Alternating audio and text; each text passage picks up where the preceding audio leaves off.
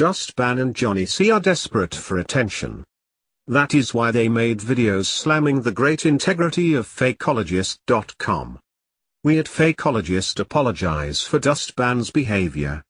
They are jealous of the success of Fakeologist and especially Irato. AB offered Dustban a chance to return and air out their grievances on audio chat TeamSpeak. They elected not to do. Dustban are afraid of Irato. They sense he will out them for being Eric Dubé shills. AB sided with Evil Edna because they produced content that helped contribute to Fakeologist. Dustban and Johnny C provided very little to Fakeologist. Evil Edna puts his blood, sweat and tears into the website's research. Dustban became especially jealous of AB once his EGI research exploded within the truth movement. Fakeologist is going mainstream as evident by their appearance on Humble and Fred on Sirius Radio. Sometimes people are jealous of others' success.